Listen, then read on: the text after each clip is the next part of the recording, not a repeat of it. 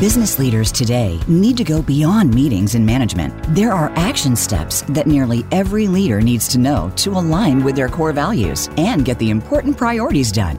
Welcome to the Grow Forward Today podcast with Paul D. Casey. Whether you're just starting out as a leader in your organization or have been a seasoned professional who wants to explore new ideas and practices, this will be an enlightening and highly applicable program. And now, your host, Paul Casey. If you want to be someone who's respected and casts a positive shadow on those you impact, listen to someone who's been there, done that, and began an international coffee company you've probably visited this month. Today on episode 6 of the Grow Forward Today podcast, you'll meet my guest, Howard Behar, one of Starbucks' founders, who will join me in talking about servant leadership, living by your core values, and being known for your work ethic and integrity, and much more. Let's talk about core values and how it relates to personal leadership development. Ready to grow forward? Welcome, friends. I do a lot of leadership coaching in coffee shops, which I like to call my other office. Hard to imagine a day before coffee shops. And it was a real bummer when the pandemic forced the shops to a drive-through only. Come on, coffee's essential, right? My favorite local shop is called Barracuda, whose motto is people first, then coffee. That's very similar to the motto of the most popular coffee shop in the world that we'll be discussing today. It's true that I want a place to develop relationships and make connections, and a coffee shop is the first place I go because that environment is conducive to hanging out with friends, clients, and even potential clients. It reminds me of an article I read almost 20 years ago about how coffee shops have become a third place for people to spend their time next to home and work. Many think the ambient sounds of the coffee shop are perfect for studying or entrepreneurial work on laptops. They have even recorded these sounds so you can play them at home to experience the coffee shop vibe. Well, my guest today is one of the founders of Starbucks, Howard Behar. Here's a little bit about Howard. For 21 years, Howard led Starbucks' domestic business as president of North America, and he became the founding president of Starbucks International, opening the very first store outside of North America in Japan. During his tenure, he participated in the growth of the company from only 28 stores to over 15,000 stores spanning 5 continents. He served on the Starbucks board of directors for 12 years before retiring. Howard now serves on the boards of several for-profit and nonprofit organizations, including Education Element, ID Tech, the School of Leadership Studies at Gonzaga University. He's on advisory boards of Anthos Capital, University of Washington Foundation, and a trustee for the Sherry and Les Biller Family Foundation. Howard lives in Seattle, Washington, and with his wife, Lynn, and enjoys spending time with his children and 5 grandchildren. Boating is his favorite hobby, exploring the waterways from Seattle to Alaska. And I got connected to Howard through his neighbor, a friend of mine, Kendall Gentry in Anacortes, Washington. So privileged that you take some time to be on my show. Welcome, Howard. Thanks, Paul. It's good to be here. Well, in a nutshell, Howard, what is servant leadership? And how did you seek to live that out as the president of Starbucks? Well, in a nutshell, servant leadership is the idea that we're here to serve before being served. And as a leader, our primary responsibility is to help our people grow as human beings and to develop their skills and to help them achieve their goals in life.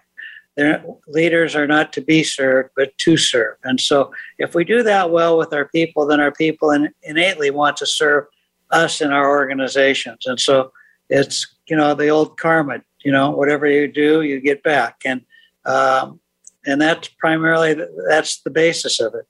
And I started, becoming a student of servant leadership it's been 50 years now. When I say 50 years, I can't even believe it myself. But when I first read the little pamphlet by Robert Greenleaf on servant leadership, and that began the journey for me to understand what it meant. And I'm still a student. I'm still learning. Oh, so good. So good. Yes, Greenleaf's is a classic. And I love how he has that quote of do people that you serve, are they more ready to serve other people? Are they flourishing? I can't remember the quote, but it's a good self-check on whether you're being a self-leader, a servant leader. Well, core values ground people in what matters most to them. And you preach leading with your values first. What does that mean? And maybe could you give an example or two of how that plays out in the workplace? Well, what our core values define who we are as a human being. It's the hat that we wear in all aspects of our lives. And so my first core value is honesty. So that means that honesty is a driving force within me. Doesn't mean I don't tell a white lie now and then, I do. But my core is about being honest with myself first and then with others. And so that drives me. So inside an organization, that means that when somebody asks me a question or there's something going on in the organization, I talk about it. I don't keep it to myself, and I certainly don't lie about it. If somebody asks me a direct question, they're going to get a direct response if I know the answer. So it creates a trust in an organization. And that, the word trust, it's the grease of life. Without trust, nothing happens in a marriage, in a family, at work, wherever you are. So core values are, intrinsic to leading an organization. And everybody should understand as a leader what your core values are and what matters to you. And then those values have to be lived. They're not just words, they're actions. The words that you say, like honesty is not a word, it's an action. It defines everything. And it helps you set direction for how you want to live your life. And that's how I do. I live by my values. Was there a time for you when you really identified what those core values were? I'm sure it was sort of a discovery process over the years, but with my clients, I try to do the core values exercise with cards and have them rank those cards. That in the early years when you were maybe rediscovering what those were, did you do an exercise like that? I did. It came because I was struggling with the personal identity. I won't go into the whole story, but because somebody was challenging me, challenging who I was. And the problem was I didn't know who I was. I was just Howie or Howard, traveling along the journey and the road of life, doing my stuff, never thinking about what I stood for. And so that little conflict pushed me to define who I was. And I read this book on personal growth, and the first exercise was to define your core values, to write out your core values. And it gave you a list of about 300 words that represented human values. Well, and it said to get it down to 8 to 10. Well, that was like almost an impossible task because there certainly are more than 8 to 10 values that you may live by. But we're talking here about the core ones. These come heck or high water that you live by. And so that began the journey. And I got my 8 to 10 down, and I got it to 50 first, and then it took me about 6 to 8 months to get it down to the 8 to 10. And then it asked me to write a personal mission statement.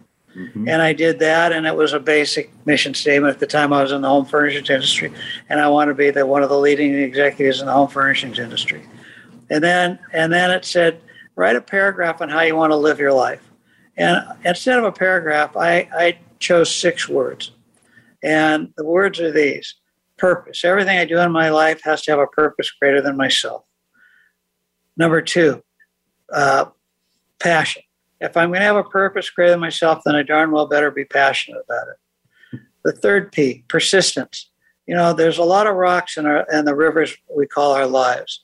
And we're going to hit a lot of them. And some of them we see before we hit them. Some of them we don't. But we've got to get over them, around them, through them, or over them, or whatever. And then the 4th P is patience.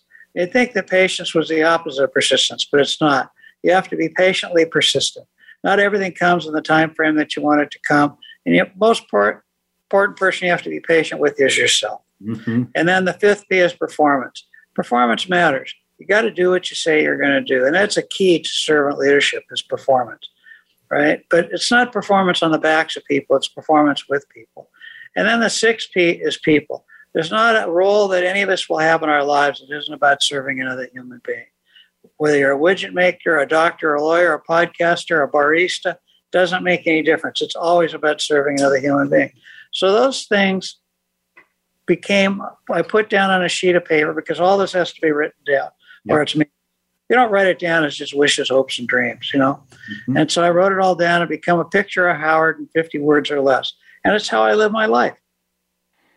Wow, that is a cool process that you went through. And my clients start throwing things at me when I say, okay, get that down to 10 values. Yeah, well, it doesn't mean that there's 50 others that apply. It's just that these are the 8 to 10 that are really core to you. And you have to, It takes time. It's not an easy task. No, it's like, what are the most important? And defend those values, just like you have. Defend those values. Why are those so important to you? You would almost die for them because they're so vital. And they're great that they all start with the letter P. That was magical. Yeah, that's amazing. Easy to remember, right? Yeah, that's right. Oh, great process. I'll just take a quick rabbit trail with you. You said patience. The first person to be patient with is yourself. I run into lots of people that wrestle with self-compassion, putting this unheard of standard on themselves. What would you say to those folks? Create affirmations that help you remind yourself all the time. So I have 2 core affirmations. The first one is I love myself unconditionally. Love myself unconditionally. The second affirmation is I am enough, I have enough, I do enough. And I repeat those things to myself almost every day. And those things have driven me. I've said those to myself thousands of times. And I need them, right? Because it's so easy as human beings to forget, particularly when we're under stress. Yeah, and so self-talk is huge. And you have actually intentionally ejected any negative CDs from your brain, put in these positive affirmations to convince yourself of what the truth really is. Yeah. And I'm not perfect. There's times when my self-talk is terrible. And, and I have to work myself through it. And, that's part of the process of life.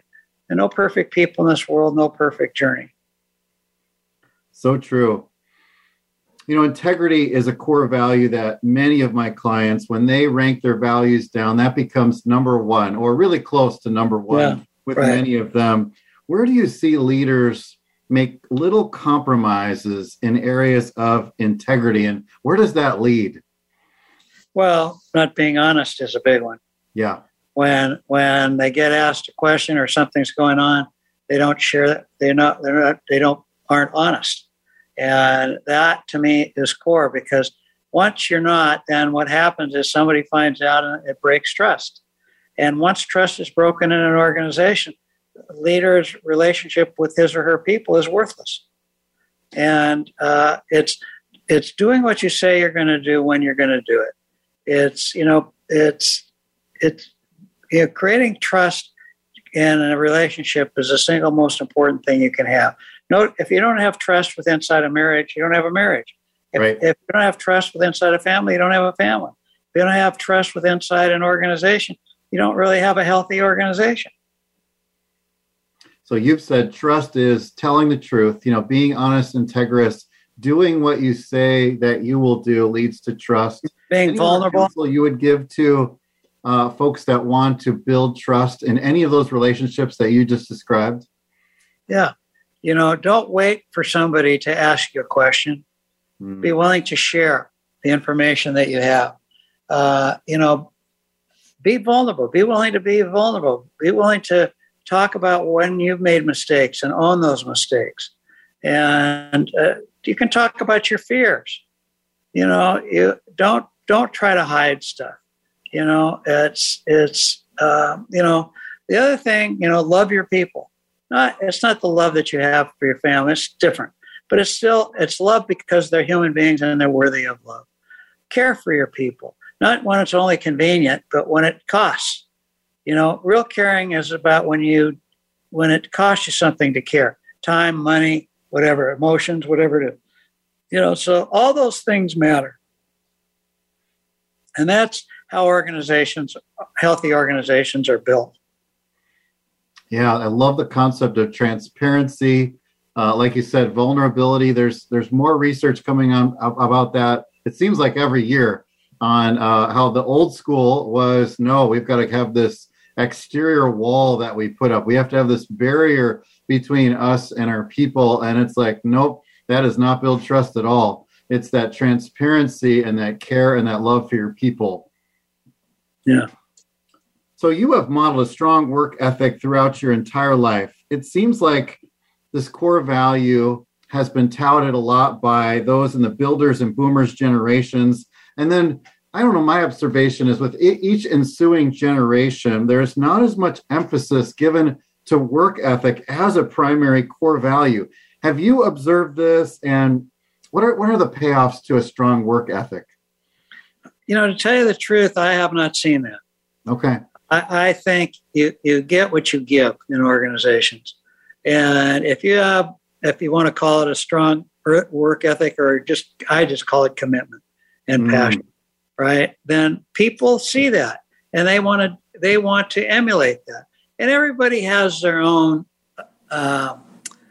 abilities, and everybody has their own needs. And so I never looked at how much time people were spending. I looked at what their performance was, and did they get the job done or didn't they get the job done? A lot of people, I used to go to Japan a lot, and because Starbucks opened in Japan. When I started, Starbucks International was the first country we went into. And I was always amazed. I always watched the people in Japan. They would stay in the office until the leader went home. It didn't make any difference. If the leader was there till midnight, they'd still be there. and I used to have to tell them, go home. Just being here does not make you a hero.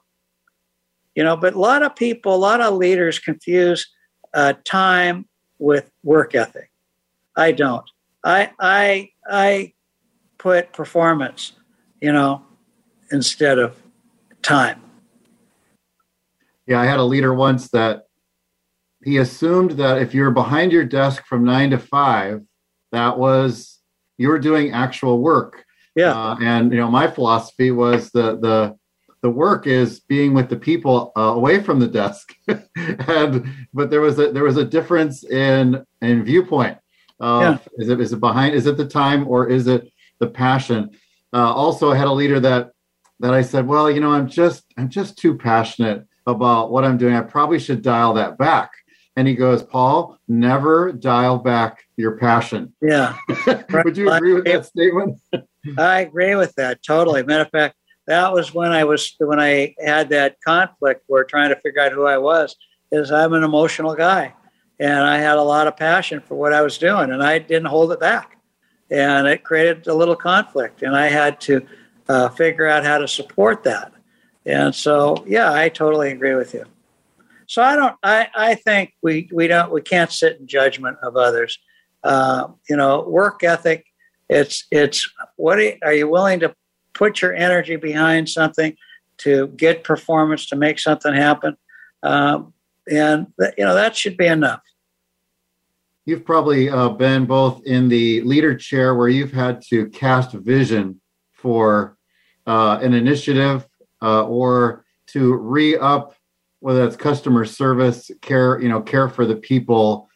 I'm assuming that passion plays a huge role in any kind of a vision cast scenario, right? Yeah, passion, but purpose is more important. Oh, okay. Because people attach to purpose, they attach because you're passionate about it. Of course, that helps. But they find their own passion if the purpose is greater than themselves and they understand what that purpose is. And that's what we're trying to do. Warren Buffett, probably one of the U.S.'s greatest investors, he said, give me culture over strategy any day of the week. Yep. And culture comes from creating and getting everybody to align with the greater purpose of the organization in their own way. If a company has sort of lost that love and feel it, they've lost that purpose, and they're just down in the weeds, and people are resigning, people are infighting over that. If you were giving counsel to a leader, how would you re-up purpose for a company? Well, first of all, it's not just a leader's responsibility, right? It's the organization's responsibility. And if you listen to your people, they'll tell you what they see the purpose is. And you can be, there are some leaders that, start an entrepreneurial company and they right away, they know what their greater purpose is, and they drive that home. But there's a lot of leaders that their greater purpose is to make money for themselves. That doesn't unite anybody. Nope. And so I always had an intrinsic need to have something bigger than me drawing me towards it. And usually it always revolved around serving people. And that was just who I was, innately. And that drove me. And that's what I brought to Starbucks, and I coined this little phrase, early on at Starbucks. It's still alive today. We weren't in the coffee business serving people, but we're in the people business serving coffee. And believe it or not, that still lives in that organization today, over 30 years later. And because it was that we were in the people business. And everything we did revolved around serving people. First, serving the people that worked in the organization. Secondly, serving those people we call customers. And helping both have a better life in whatever way we can. Did I hear a rumor of your buddy Howard Schultz that when he re-engaged with the organization after some time off, that he literally had a purpose meeting where he called all the employees together. He shut down all the Starbucks for a period of time and re-upped that motto. Is that true or is that lore? Well, he did. Yes, he did close the stores down for a day, and he had seen something that he thought was hurting the company, that people weren't committed to doing the right thing and to performance. And so, he was right about some things and that, and what he was right about, he got everybody's attention. I'll tell you that. In a good way. And so he helped refocus the company. But it was there. It's just leadership had stopped talking about it. And, it became about growth versus, purpose. Oh, boy, that's yeah, that's a priority shift, right? Yeah, sure. We're in the people business serving coffee, not the coffee business serving people.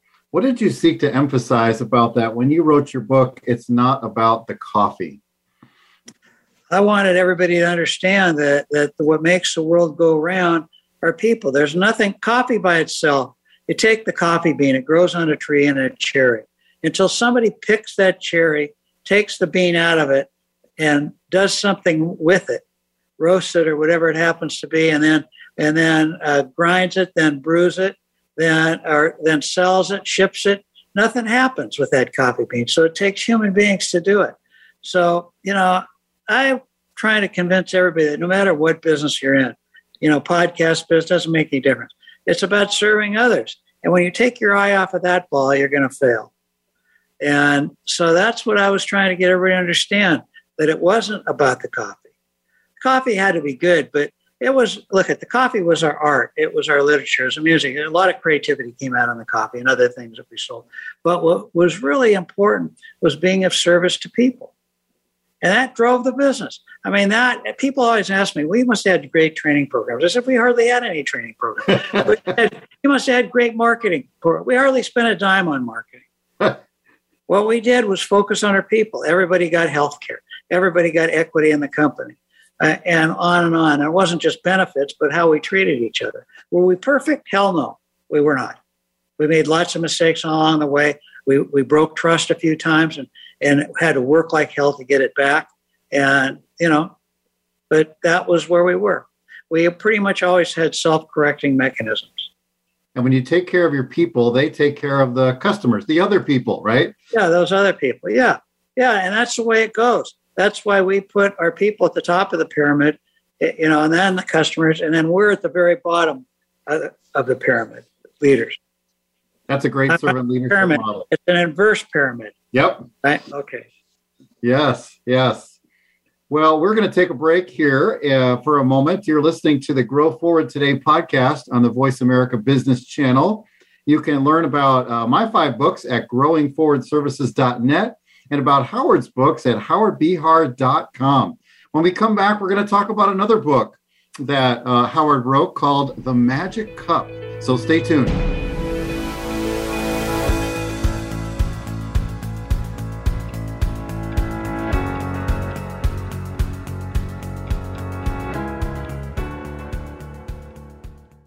If you're a manager or supervisor trying to keep your team and yourself engaged, motivated, and accomplishing goals, then you want to check out Bullseye, Paul Casey's membership community for team leaders, coming alongside you to achieve confidence and success in leading your team.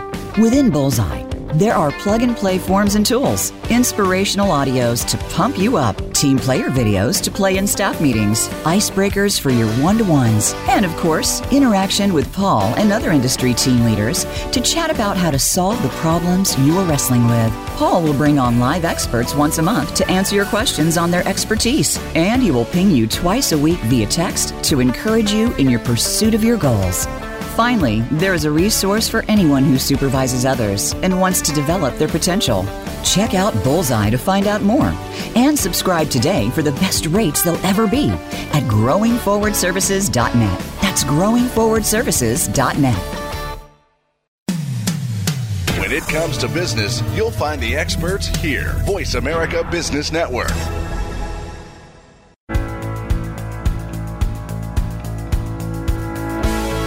You're listening to the Grow Forward Today podcast.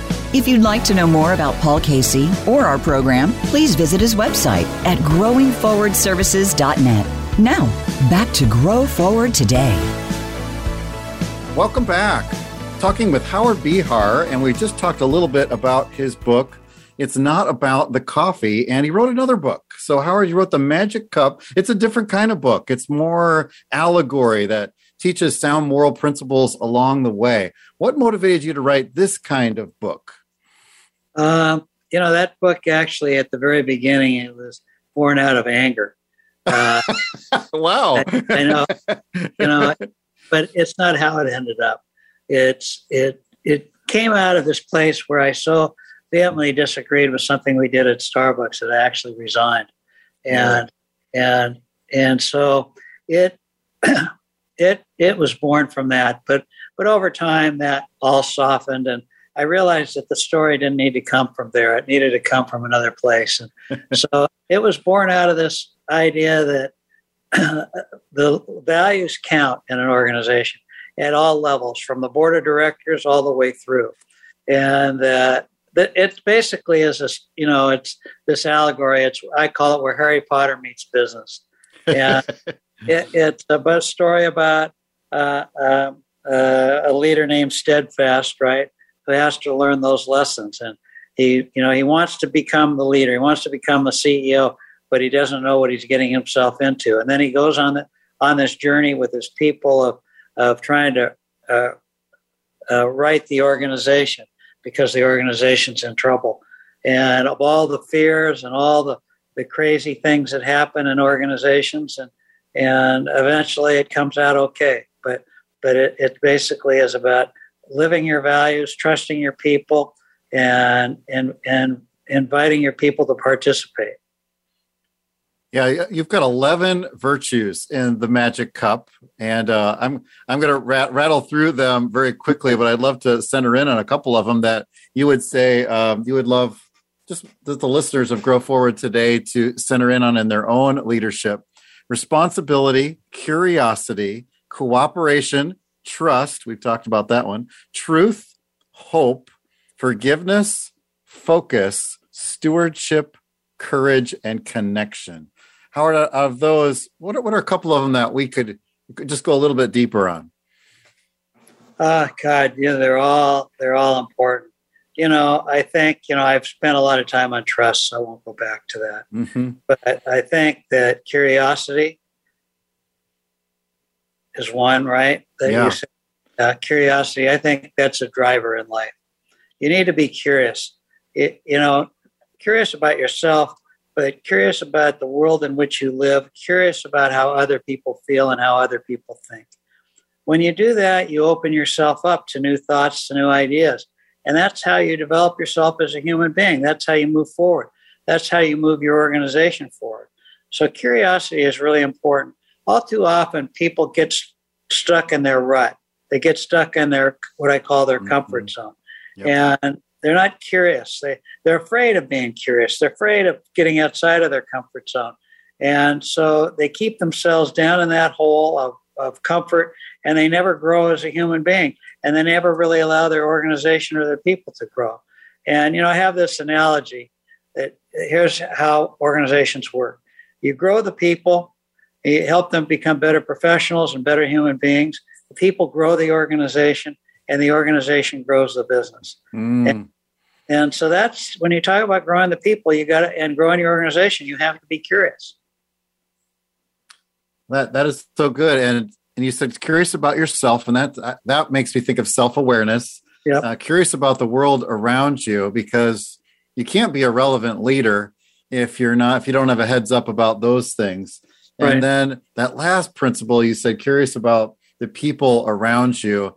That really makes me think about being a great listener. I'm reading a book now called The Lost Art of Listening. Yeah. And boy, it's really great. It's good stuff. Would you agree that that's got to be one of the core skills? Absolutely. Listening is critical, but listening is not just with your ears. Listening is with your eyes and with those little antennae that you can't see but are sitting inside your head, tuning in to what's not being said. And so listening is critical. And, it's not easy for us to all be good listeners. We all want to jump ahead. Yep. Right. Particularly when it comes to our spouses or our kids, right? They come home with a problem, right? And as soon as they get to halfway out of their mouths, you're already solving their problem for them, right? And that's not what they want, is it? They want you to listen to them. They don't want you to solve their problem. And it took me the longest time to learn that lesson, until I was reading a book once, and it had this little 2-word quote, and it goes like this: compassionate emptiness, being full of compassion but empty of solutions. And that's what my wife wanted from me when she came home after a hard day's work. She'd talk about her day, and immediately I'd go into problem solving mode. That didn't work real well. And my kids do the same thing with my kids, and it took me the longest time to really understand that. I remember when I was a really young leader, I was probably about 27 years old, and a young woman that came into my office, and she sat down in front of me on the desk, and she was crying. And I was trying to be compassionate. I got up from my seat, and I went around the desk. I had some tissue, and I put my arm around it, and she'd about ripped my head off. And that was when I first learned that not because somebody is crying doesn't mean they're sad. Sometimes it's because they're angry. And so I never assumed that again, men or women, right? Yes. Whatever, if some man came into my office and they were angry, I didn't assume they were mad. Maybe they were sad. And so I listened. I'd ask questions, clarifying questions. Okay, what's going on with you today? What is causing you to feel the way you're feeling? Yes, I love the rhyme. When you get furious, get curious. Yeah, right. And don't. I love the reminder to not give advice. I don't think people in the world are walking around wanting unsolicited advice from each other. I think they want empathy. Yeah, we all have opinions, and I certainly have a lot of opinions about life, about politics, about all sorts of things, right? And all right, fine. But you can have your own opinion, but remember others have their own opinions. Yes. So stay empty of the solution and lead with compassion is a good rule. And you'll learn that the hard way in your marriage or other relationships if you lead with a different approach. That's true. Focus is another one of those virtues that you emphasize in the book. I love that you put a reading group guide on your website about these. I printed out. I intend to go through each of these values myself. And you put little synonyms next to it: concentration, aim, direction, persistent with each one. Talk to us about focus. Well, all too often, particularly in the business world, particularly entrepreneurs, they struggle with focus. They struggle to choose their direction and stay focused on the direction until they hit a rock and they might have to change a little direction. They're changing direction all the time. And particularly for some reason, entrepreneurs, it's probably because, and particularly the more successful they get, the more they think anything they do is going to be good. which doesn't happen to be true. Mm-hmm. And I have found that if you focus on your goals, focus on your people, focus on your greater purpose, right? It has a way of centering you, and it really helps you in getting success in whatever you're doing. When you start to get unfocused, when you start to look at every opportunity that comes along as a great opportunity. I remember when I first started at Starbucks, I was in the stores and there was somebody behind the counter and they had a tape measure. And I said, "Oh, what are you measuring for?" And the guy said, "Well, we're going to put soup in." I said, "Soup? What do you mean, soup?" And he says, "Yeah, well, Schultz wants us to try soup." I said, "Really?" I immediately got on the phone. "What are you doing? We can hardly handle what we're doing. Soup? You want to put soup in?" Right? It's not that I don't like soup. I do. But, we are barely dealing with our coffee, and we didn't need to add another product line, particularly soup. Not that soup isn't good, but it wasn't what we were doing. Right, He got mad at me, but we didn't have any soup. Starbucks soup. Boy, I can't even imagine if that would have been a thing. Yeah. But at that time, believe it or not, we were making handmade sandwiches. You'd come into the store, you'd order a panini, go up to the counter, order a panini. Meanwhile, there were 5 people behind that person just wanting a cup of coffee, and they'd have to wait 15 minutes to get their cup of coffee. I said, "We got to get rid of these sandwiches. We're selling coffee here. Okay, let's." If we're going to have sandwiches, they got to be pre-made, We can't have the time where somebody's waiting for a latte for 15 minutes. It'll never work. Focus on your strengths is the message I get from that. Focus on what brought you to the party. Yeah. And you're right. Entrepreneurs, we're squirrels. We want to go like, "Oh, let's add that service. Let's add that product." And then you get off of your game. And then somebody gives you a compliment. "Hey, you would really be good at this." "Oh, really? Okay, let's do that." Let's do one more, Howard, on this from this book, courage. Talk to us about why that is so important. Well, because everything in life has a risk associated with it, and you have to have the courage to take those steps. I always believed as long as it wasn't illegal, unethical, or immoral, it was worth trying at Starbucks. That's how we got Frappuccino. There was a young woman named Dina Campion. She was a district manager in Southern California. And I always believed that the person who sweeps the floor should choose the broom. And she, what I meant by that was that you hire great people, they give them the opportunity to do things in their areas of expertise. So she was a district manager and she had goals to achieve. And she saw a product in one of her competitor stores that she thought we should sell.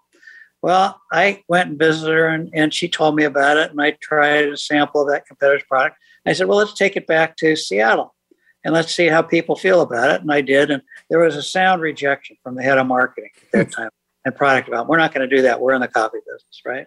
So here's where, that somebody could say, "Well, wait a minute, you just talked about focus." Well, we were in the beverage business, and so I felt that, and this product was going to have coffee in it, so I felt that was, it wasn't like we're trying to sell soup, and but it got rejected, but she had the courage to stay with it and keep pounding the table and said, "We got to do this, until I finally said, "Okay, you can do it, but do not tell a soul." Well, and we did it, and it was a blowout success. And because of her, Dina, and it created a $4 billion business because of her courage in staying with something. She wasn't afraid to deal with rejection. And thank you for the Frappuccino. Yeah. Oh, so cool. An idea bubbles up. You give it just as much as if the head of marketing was the one who came up with the idea. Yeah, I gave her more. We broke the rules, but that's so what? It wasn't illegal, wasn't immoral, wasn't unethical.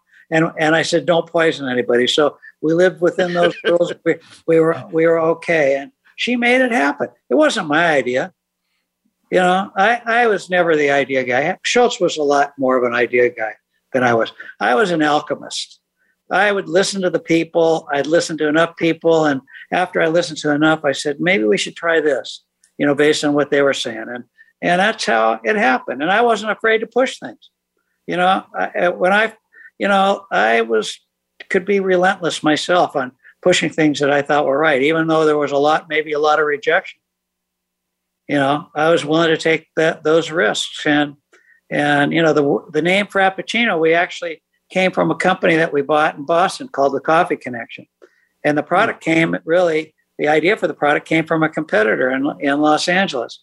And then we, of course, made it our own and what we thought was better, but we didn't create it. We were willing to look at what was going on in the marketplace and say, well, let's try this. Worst thing that could happen is it didn't work. And so when you allow people that sweep the floor to choose the broom, it's amazing what they can create.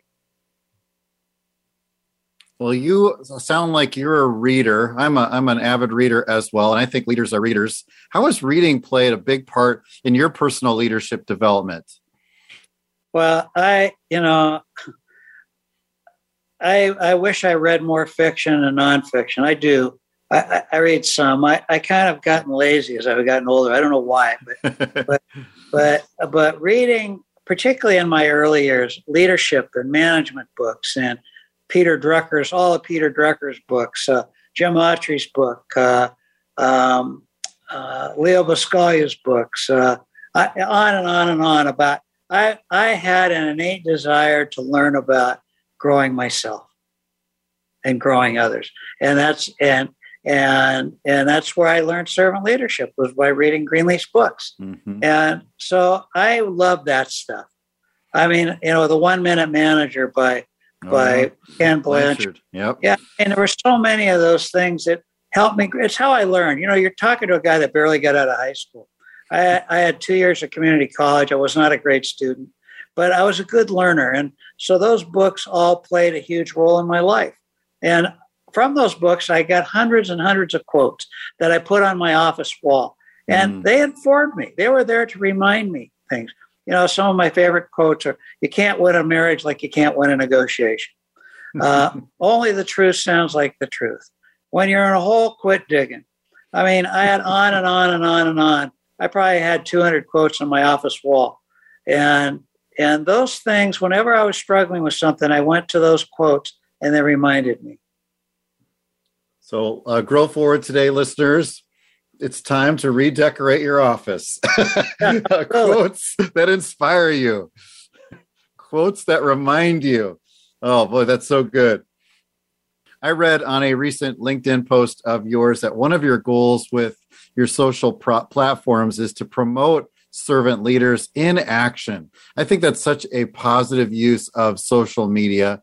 What would you recommend to social media users to use it for good and not for evil? Yeah, well, watch out who you listen to.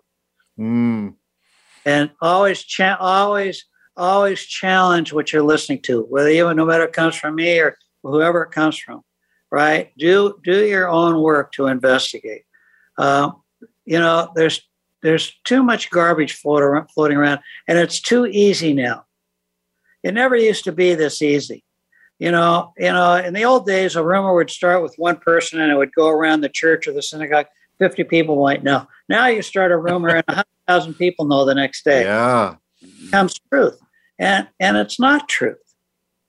Do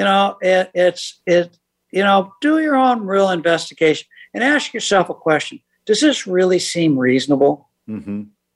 Right? Does it really seem reasonable that Fauci would do something to hurt other people after spending 50 years trying to save lives? You may not agree with everything Fauci says or does, right? And you certainly are entitled to your own opinion, but don't doubt that he's doing something to help people, because he spent his whole life doing it. Isn't whether he was right or wrong. It's not the point. I believe in giving trust before you get trust. I usually find that people that don't trust aren't very trustworthy themselves. Yeah, I've heard it said, I think John Maxwell said, put a 10 on people's forehead when you meet them, right? Don't start them at 0. Start them at 10. Yeah, exactly. And that's how I believe, is you give trust before you get trust. So I always assume people are trustworthy, until they prove that they're not. And when I find out that they're not, by doing my own investigation, then that's a different story. I might listen to him, but I'm going to listen to him with a jaundiced ear, Yeah. And so your point is like, and then check out the stories as well, because like you said, it's too easy for stuff to just float in and out. I think you mentioned in your book, it's not about the coffee. You even have like a decision filter that you encourage people to run their big decisions through, because otherwise everything gets in, and then we've got a bunch of baloney, circling in our brains. Yeah, absolutely. You have to have a filter that you put things through, and you have to use It's all right to doubt. So that's what keeps us alive, right? Yep. And that's a human instinct, right? But you can't doubt everything in life. And you have to do your own work. And, we're struggling right now in this country. There's so much doubt. There's so much belief that somebody is out to hurt us, right? Mm-hmm. Not everybody is out to hurt us. Not everybody in government is out to hurt us. Matter of fact, most people want to do good things. Most people innately. I have found in my life, I'm 77 years old. I could count on one hand the amount of people that I have met in my life that actually wanted to damage another human being. Mm. That really wanted to do that. Innately. Very few people want to do it. People want to be loved. People want to be respected. People want to be trusted. Are there bad people in this world? Yes, there are, of course. There are. The people that are only self-interested and stuff like that. But try to have trust, and try to assume the best of intentions first, and then go the other way if you need to. That's an incredible principle. I even try to do that as ground rules when I do team buildings, is assume positive intent. Go in giving people the benefit of the doubt, and don't assume if they're late to work that they don't care. Maybe they got in an accident on the way there. Maybe they're not feeling well. Maybe they helped an injured motorist. Who knows what happened, but at least plant the seed in your own brain that something that they didn't have malicious intent. Let's take how this will get me in trouble with some of your listeners. But let's say this whole thing about getting a vaccination. What do we know about vaccinations from the beginning of time of vaccinations, right? We know a lot, right? Vaccinations and medicine, antibiotics have allowed us to go from an average lifespan of 50 years old to an average lifespan of almost 80 today, in a little over 100 years. Now, you may not want to get a vaccination. That is your right. But understand that when you don't, that you potentially could be hurting another human being. I mean, think about measles and mumps and chicken pox, right? And all those things that have how many countless and millions of people as the vaccinations have saved. Now, does a vaccination have a potential to hurt somebody? Yes. Some people probably have been hurt by vaccination, gotten sick from it, maybe even somebody has died from it. But you look at the overall effect and you realize that sometimes you have to take a risk to help other human beings, right? And that risk, sometimes, you might get hurt, but it's just like you take a risk for your kids, right? Or your families, and it might hurt you or your friends. Sometimes you invest with one of your friends because they need some money, and you're taking a risk that you might not ever get that money back. But we all are here to help others. And that means that sometimes, we have to care more than we think is wise. We are all here to help others. We are not in we're not in a vacuum. I guess some people enjoy their hermit lifestyle, but I don't think that's why we're on this planet. And just to take a rabbit trail on that one, you serve on boards. You want to give back. You serve on some main boards. You serve on advisory boards. You don't have to do that in your retirement, but you choose to do that. Would you recommend anyone seeking to develop themselves to join a board of a cause that they want to support? Absolutely. And you don't have to be on a board. Just go volunteer. Yeah. Right? Learn about it. Get a broom and sweep the floor. Go into the toilet and clean the toilet. Pick up cigarette butts outside the building, right? And whatever it is. And then if you are interested and you think you can add value, then join a board, to help. But yeah, absolutely. Absolutely. I think being part of other organizations and things you don't know a lot about, but you think you can add value and help, absolutely. Yeah, pick your area. I'm on a foundation board, a family foundation, which basically supports creating, teaching people for skills, primarily personal skills, interpersonal skills, so they can be successful in their job, that supports cancer research. And I don't know a lot about those things. I was on the board of a bank. Yeah, I'd never been on a board of a bank. I had to learn a lot, but it was interesting. And I added value because I was a people-centric person, and that's what I drove with inside that company. And, so yeah, absolutely. I highly recommend it. Give back. And yes. you don't need to be on a board to give back. True. If you want to do it, do it. But, you can do the little things to give back.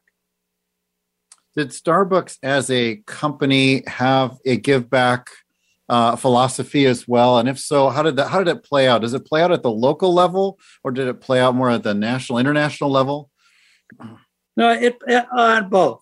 It played out on all levels because we're all in all the communities that we operate. It had to play out. So our people at stores could make decisions on giving things, doing things.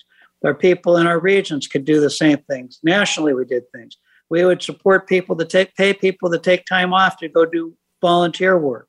We would do all of that. And yeah, absolutely. You got to give back.